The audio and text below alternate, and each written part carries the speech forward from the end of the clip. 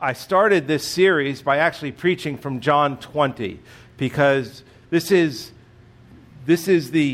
one of the few books in Scripture that tells you its purpose in the book. In John 20:31, John writes, "But these are written so that you may believe that Jesus is the Christ, the Son of God, and that by believing you may have life in his name." John has written his gospel so that those who are reading this gospel would believe that Jesus is the Christ, the Messiah, the Son of God, that he is God himself, and that by believing these things, believing in his name, you might have life. That's the backdrop, and I compared it to that in every passage we read, and we'll be doing chunks in every chapter. In the background is this passage. That as you're reading each passage, this should be in the background, kind of like from the Jaws movie, the two notes, da, da, that you knew a shark was coming. That's behind every passage. So when you're reading this, I want you to hear the shark music, da, da, and think of John 20:31, because that's what's behind this, and that's what we'll see this morning. And so we're going to continue on in this masterpiece of a gospel. Martin Luther, interestingly, wrote of the Gospel of John. He said, "Should a tyrant succeed in destroying the Holy Scriptures, should a tyrant succeed in destroying the Holy Scriptures, and only a single copy of the Epistle to the Romans and the Gospel according to John escape him, Christianity would be saved." That's how powerful Luther saw the Gospel of John. That you could destroy every book of the Bible, but if you got left with Romans and the Gospel of John, Christianity would be saved. Christianity would go on, because all you needed to know about God and Jesus Christ would be in those two books alone. And we are in one of those books. Now, the structure of John's Gospel, by way of reminder, is simple. It's a prologue and epilogue, which the beginning and the end of the book. And then everything falls in between in two parts, which would be the book of signs, chapter from 119 through 1250, and then the book of glory, which is all about the passion, the suffering, and the crucifixion, and the resurrection of Christ. And then you get to the epilogue at the very end. Now, why did John write this gospel? Why did he write this gospel? Because already 3 had been written. John's was the last gospel to be written, and he was obviously aware of these other gospels. So why produce a gospel, another gospel? And I gave you the reason in just a moment ago in John 20. These things are written that you might believe. And that really is the proposition for this, not only this passage, this message, but throughout the gospel as we study this gospel. So read along with me what we're going to study this morning. Last time we were together, it was in John 1 through 5. We talked about the deity of Christ and him being the eternal creator who began before the world began, who was always and is and eternal without beginning and end, the Alpha and the Omega. All things were made through him. In him was life, and the life was the light of men. That was verses 1 through 5. And this morning we're in 6 through 13. And read along with me. There was a man sent from God whose name was John. He came as a witness to bear witness about the light, that all might believe through him. He was not the light, but came to bear witness about the light. The true light, which enlightens everyone, was coming into the world. He was in the world, and the world was made through him, yet the world did not know him. He came to his own, and his own people did not receive him. But to all who did receive him, who believed in his name, he gave the right to become children of God, who were born not of blood, nor of the will of the flesh, nor of the will of man, but of God. Father, thank you for giving us the Bible. And thank you for allowing us the ability to understand the Bible. And as we read these passages this morning, as we consider these passages this morning, as we study these passages this morning, we ask you to help us understand with insight and discernment what you are speaking to us. Lord, may every person here have a heart that is softened and willing to listen to you speak. Help them to do that, Lord. And I pray that they would experience your rich blessing of grace as they spend time with you. And Father, please help me, because I am aware of my inadequacy and my weakness in not only preaching, but preaching something so masterpiece as this book. Oh God, help this man serve the people he loves. Amen. It's interesting as you read, and I've asked you to read through the Gospel of John, and I would encourage you that as you're reading through it, just over the next 30 weeks or so, as we are going through this Gospel, which is how long it will take, keep rereading the Gospel. You'll see themes, and you'll discover what God is saying to us.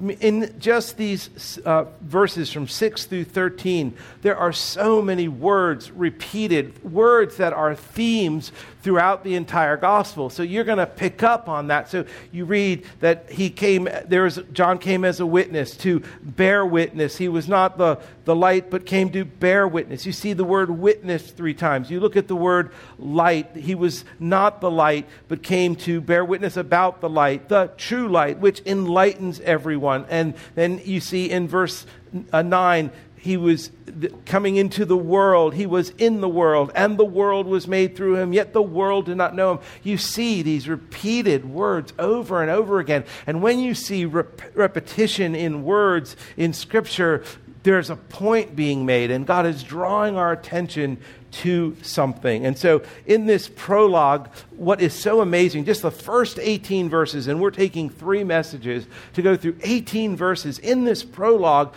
you see these repetitive themes of light and life and truth and election and depravity and redemption and incarnation and the Trinity. In just 18 verses, you see basically most of systematic theology in 18 verses in the Gospel of John. Just 18 verses. And the simplicity of it is that John has written this, that the glory of God would be revealed in Christ. That the glory of God is revealed in Christ, and the depravity of men is revealed, men who need a Savior. That's what you see in the prologue. You see the glory of God in Christ, and you see the depravity of mankind in desperate need of a Savior. And in the verses that we're studying today, in 6 through 13, John introduces us to the first time, really, the gospel. He explains the gospel in these verses this morning. And there are 2 main points in these verses that I believe John is showing us. The first one is why John the Baptist came. In other words, what is the aim of John's witness? And secondly, how should we respond to John's witness? What is the aim of John's witness, and how do we respond to John's witness? Look at verse 6 through 8. There was a man sent from God whose name was John. He came as a witness to bear witness about the light, that all might believe through him. He was not the light, but came to bear witness about the light. Now, get the thought here. In verses 1 through 5, we're talking about the eternal Christ. In the beginning was the Word, and the Word was with God, and the Word was God. He was in the beginning with God. We're talking about the creator of the universe. We're talking about the eternal Christ, the Christ, the gospel who began, who was there before the world began. We're talking about the eternal Savior, all things having been made through him. He's the life and the light of men, and the light shines in the darkness. And so here's this picture of this incredible Savior, eternal God, Jesus Christ. We get this picture of the Trinity in these first 5 verses, and we all of a sudden do an abrupt shift to there was a man. We go from there was this creator, this God, this Savior, this Trinity to there was a man. There was a man sent from God whose name was John. The introduction of John the Baptist in this gospel is abrupt. Now, when John in his gospel uses the name John, he's not referring ever to himself. He's always referring to John the Baptist. When John the apostle refers to himself, he always calls himself the gospel whom Jesus loved. Like I say, I'm the pastor whom Jesus loves. Why are you laughing? So when we hear the name John, we're being introduced to John the Baptist. And that the introduction of John the Baptist is abrupt. The apostle moves from this incredible description of Jesus to John. And you all know Bob Donahue. I heard Bob Donahue share something about this once, and so I wanted to read his. So I'm quoting Bob Donahue this morning. But don't tell him that when he's here. I don't want Bob to know. He said this about John the Baptist's introduction. He says, it's overwhelming enough to try and grasp the idea of the Trinity in the first 2 verses. Now our attention is drawn to the power of the Word as he forms absolutely everything from supernovas to sand dollars. He creates gravity and falcons and lightning bolts and raspberries. John goes further still. The lofty, transcendent, almighty, brilliant view of Christ is contrasted with this. There was a man sent from God whose name was John. This is John the Baptist. He is a nomad wandering around the backside of the Judean wilderness, dressed in coarse hairs of camel skins, filthy and unkempt. And he is boldly, prophetically renouncing the sin of his people and bearing witness to the light who is Jesus Christ incarnate. So we go from the radiant light, the purity and power of the eternal second person of the Trinity in verse 5 to a grimy, eccentric, religious radical eating locusts off the desert floor. That's what we have here. That's the abrupt transition. You've been introduced to Jesus Christ.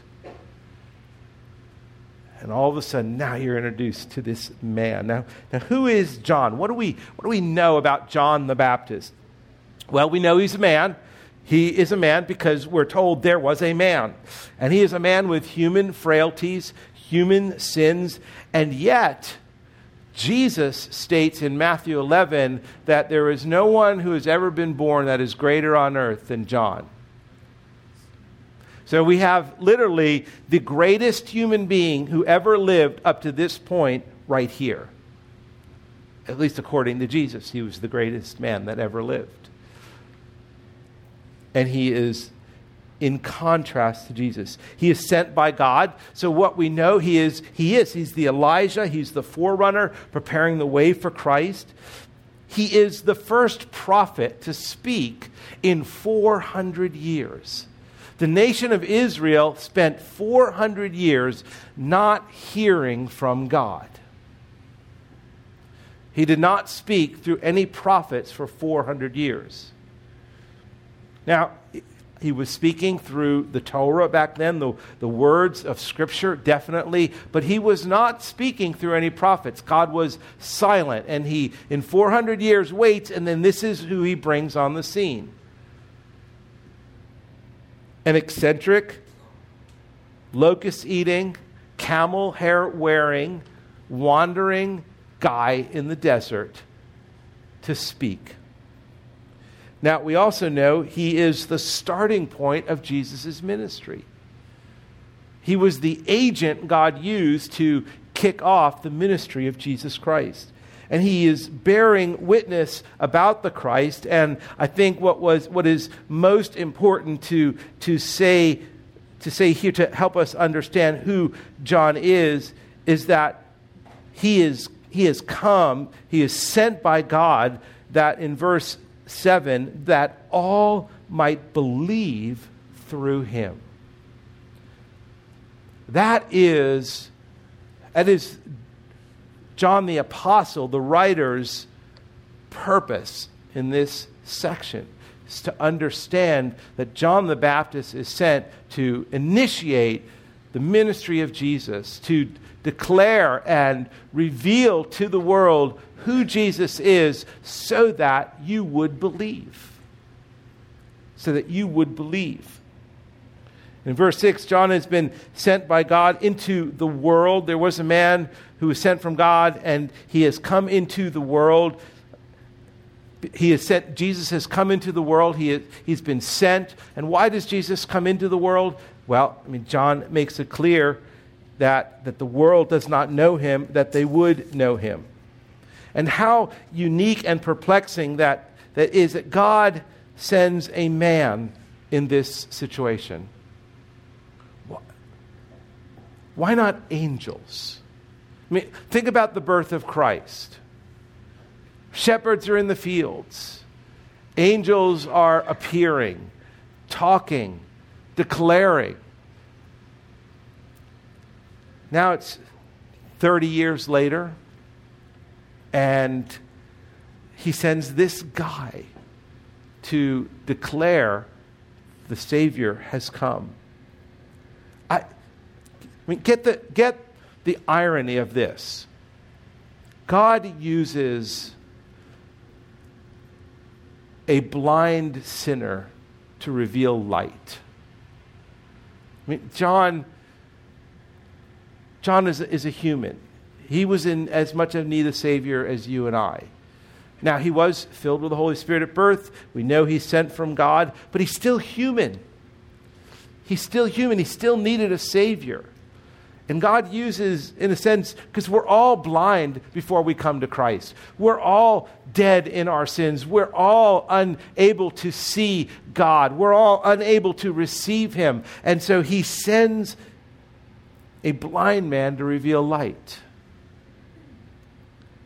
And in verse 8, he tells us that he is not the light. And why does he say that? Why would people confuse a guy wearing camel skins and eating locusts and is filthy, unkept, and wandering in the desert? Why would people look at him and go, oh, there's the light?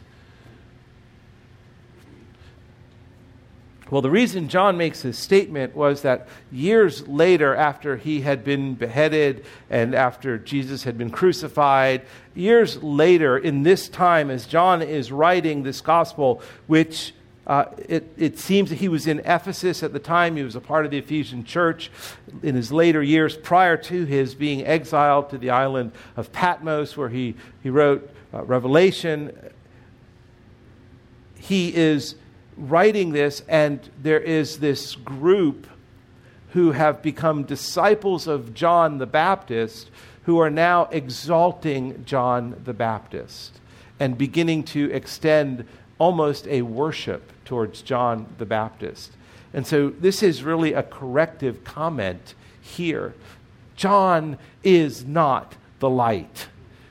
Just because he came preaching repentance, just because he came as the agent to introduce Christ, just because he came telling you to repent of your sins, he's not the light. He's not the light. And then John shifts again. He shifts again from John, who came to be a witness, to bear witness about the light, that all might believe through him. Again, he was not the light, but then John, the the apostle writes about John the Baptist, he came to bear witness about the light. So we get through those 2-3 verses about who John is. And then in verse 9, there's another abrupt shift. We move back to Jesus Christ. We move away from the one who bears witness about Christ to the one who bears our sin.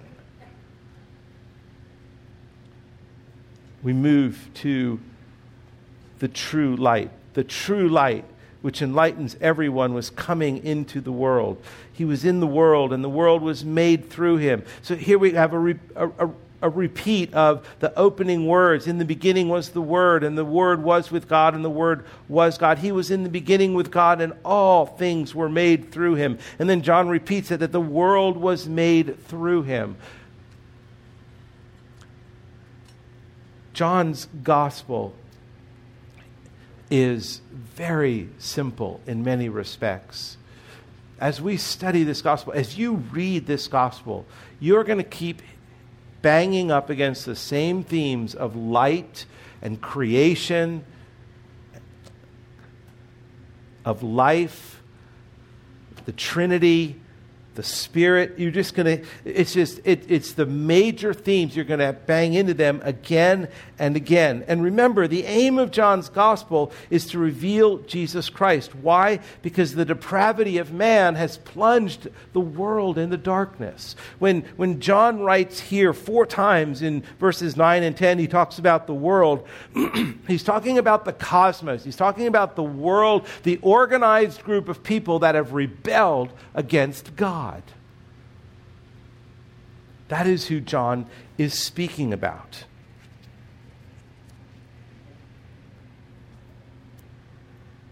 That's you and I. That is us.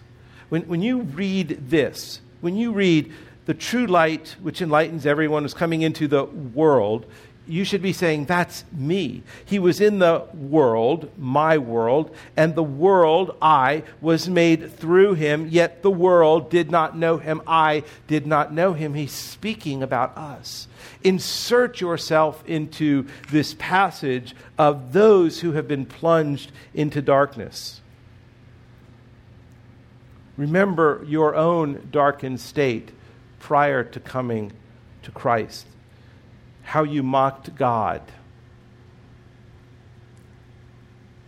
How you rejected God. I mocked God so much. I mean, I don't take pleasure in this, thinking back about the ways I used to mock God. I remember watching, this is back in the 70s when televisions had tubes. And you had to change the channel by turning the dial. And I'd turn it on, and flipping channels as you're sitting there going bump, bump, bump. And I'd come across a religious channel. And my buddies and I would be watching, and so we'd make phone calls to these religious statements, these places saying we were healed and, giving false testimony and laughing all about it. And we would laugh, but we were mocking God. Verse 10 tells us he was in the world, and the world was made through him. And these are the most indicting words. Yet the world did not know him. Now, think about that. The world did not know him. The light of the world comes into the world, and nobody sees. The world did not know him.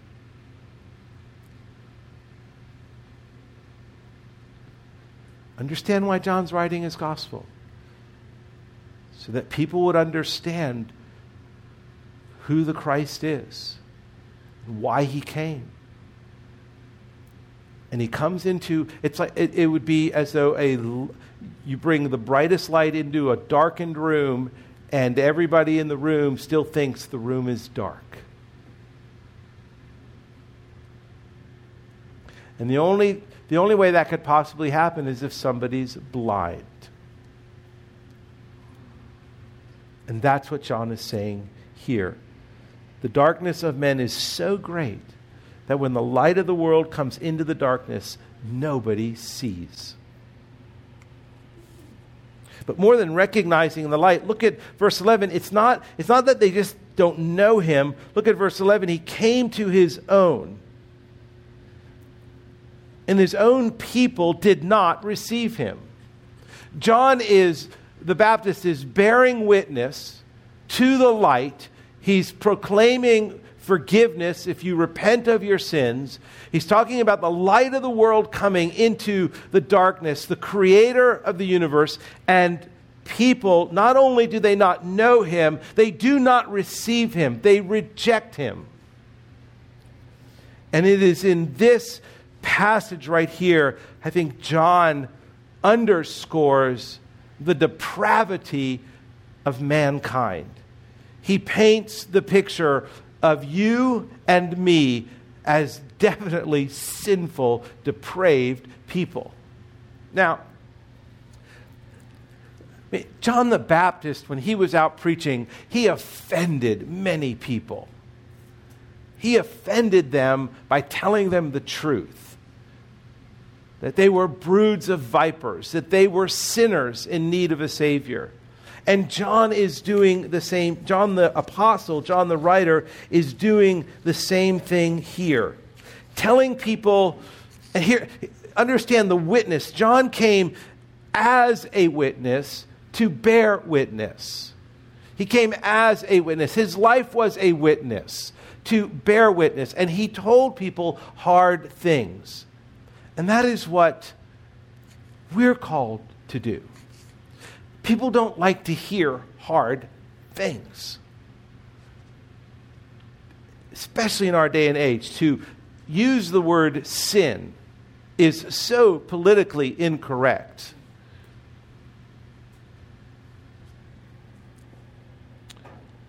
There's a story, a woman got on a bus holding a baby.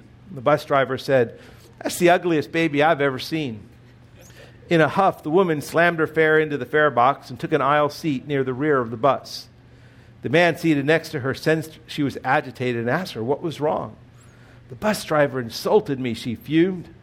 The man sympathized and said, "Why, he's a public servant, and he shouldn't say things to insult passengers." "You're right," she said. "I think I'll go up there and give him a piece of my mind." "That's a good idea," said the man. "Here, let me hold your monkey."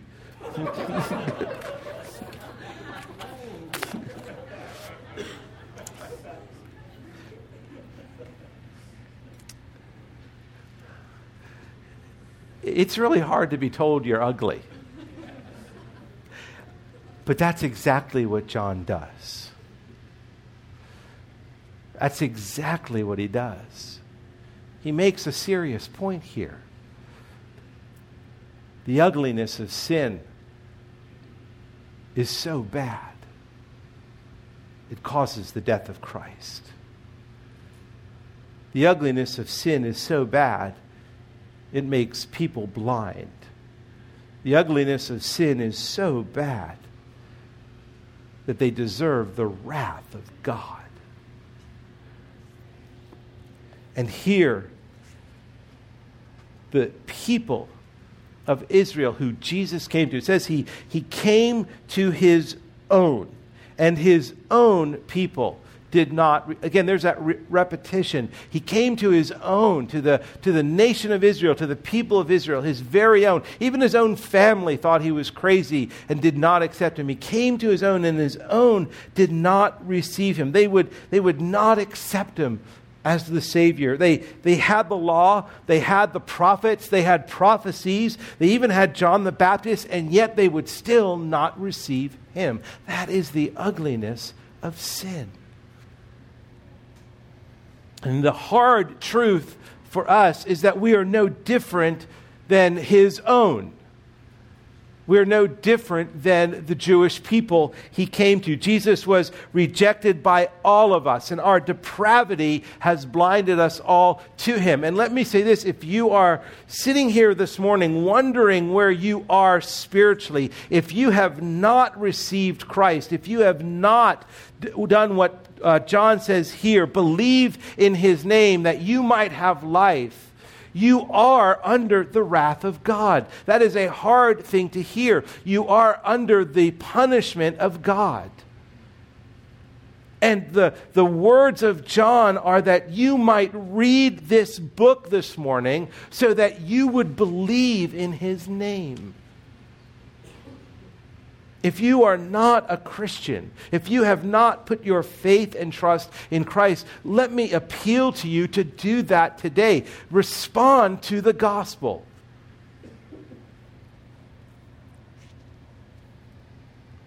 The first point is the aim of John's gospel. The aim of John's witness, John the Baptist's witness, is that we would know Jesus. But then there's a second point, is that we need to respond to the witness. We need to respond to John's witness about who Christ is. Look at verse 12. But to all who did receive him, who believed in his name, he gave the right to become children of God. Verse 12 is the free offer of the gospel. We see the gospel a little bit earlier in verse 9, where John writes, the true light which enlightens everyone was coming into the world. That's the gospel. That's the beginning of the gospel, the incarnation. Jesus is coming into the world. But here we have this offer, this free offer of the gospel. But to all who did receive him, to all who will receive him, he gives the right to become children of God.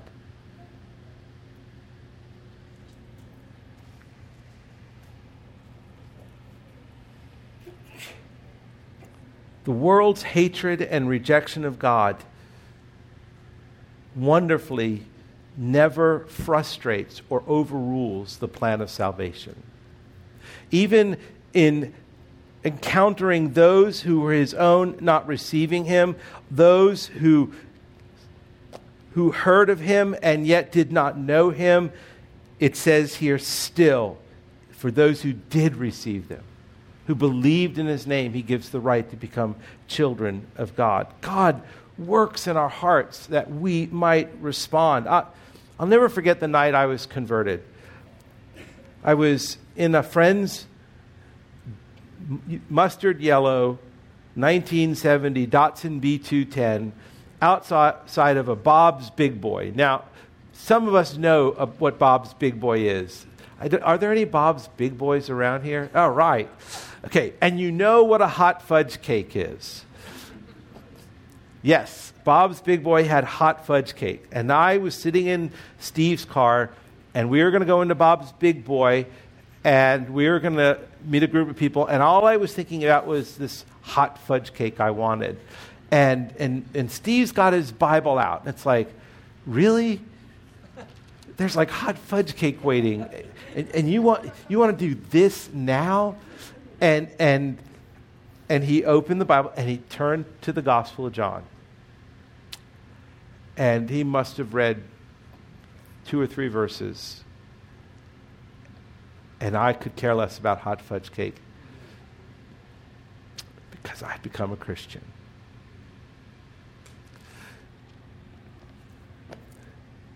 The plans of God, the plan of salvation is never frustrated. It's never overruled by the rejection of men. It's never overruled by our sinfulness. But he goes on. Look at verse 13. Who were born not of blood, nor of the will of the flesh, nor of the will of man, but of God. In other words, this free offer of salvation, you can be born again. Rebirth is offered to you, and it is not a work that you have to accomplish. Here's where we begin to see, and John will repeat this theme throughout, the doctrine of election. That God chose you, you didn't choose him. That Ephesians 1:4 that we studied recently, even as he chose us in him before the foundation of the world. That God in his wisdom and love chose you to be born again before the world was ever created. You were in the mind of God, that you would be a child of God before this world, this air, the seas were ever created. You were going to be a child of God. And John, the writer, makes it clear here that those who were born not of blood, nor of the will of the flesh, nor of the will of man. There's no human system, there's no human who could accomplish this, but of God. And what God begins, God finishes. And we can take comfort and rest in this truth that God in his authority is preeminent, and that nothing can stop the purpose and plans of God. And the only thing that we can do is to respond, because in verse 12 it says, but to all who did receive him, to all who believed in his name, there is a response that we have to make in response to God's offer of salvation.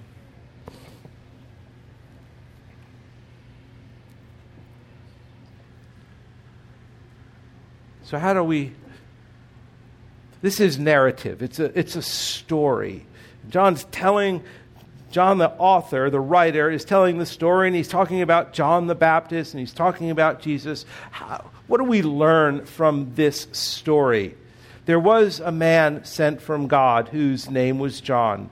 He came as a witness to bear witness about the light, that all might believe through him. He was not the light, but he came to bear witness about the light. The true light. The true light. Now that word true means true versus counterfeit. The true light.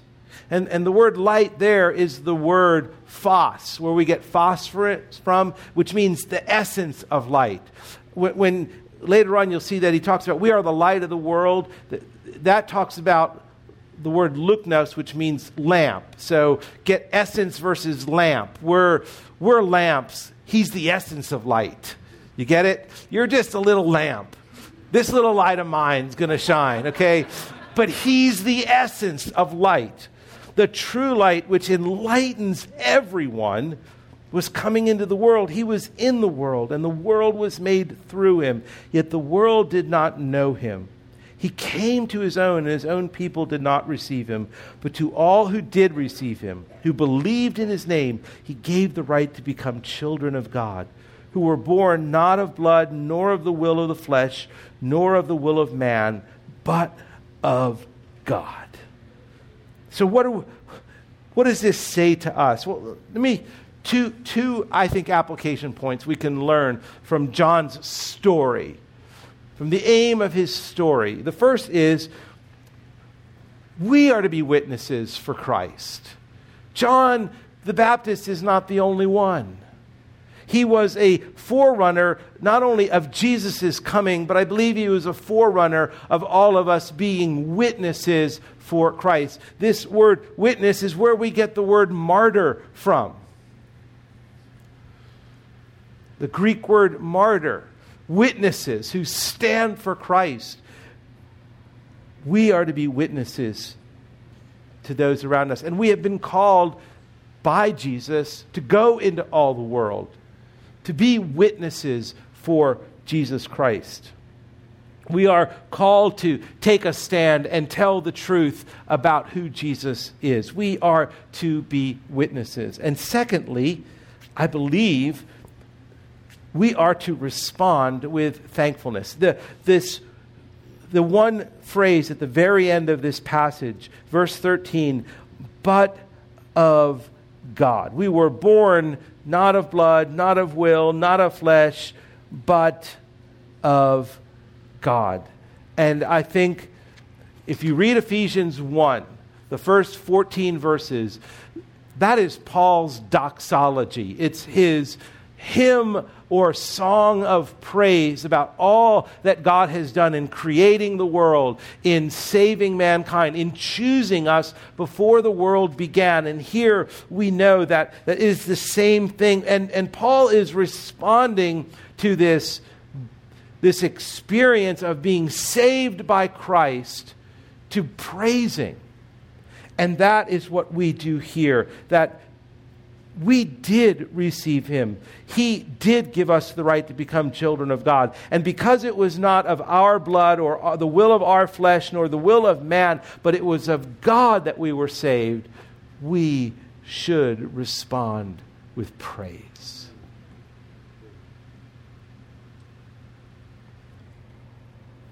We are to be witnesses, and we're to respond with praise. What an amazing story.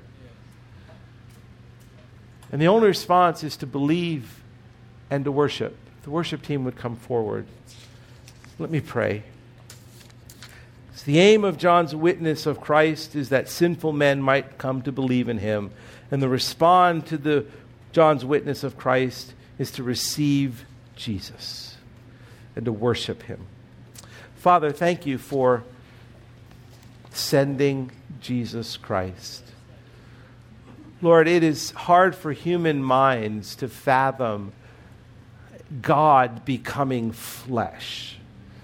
It is hard for human minds to grasp this idea that pure light, the essence, the light that is so bright and powerful, more powerful than any sun, came to earth and veiled much of that light, but gave us enough to see. Lord, what a miracle and what a mystery. Lord, as we close this morning, may the mystery of Christ, may it cause our hearts to soar in worship and to express our love towards you. In Jesus' name, amen.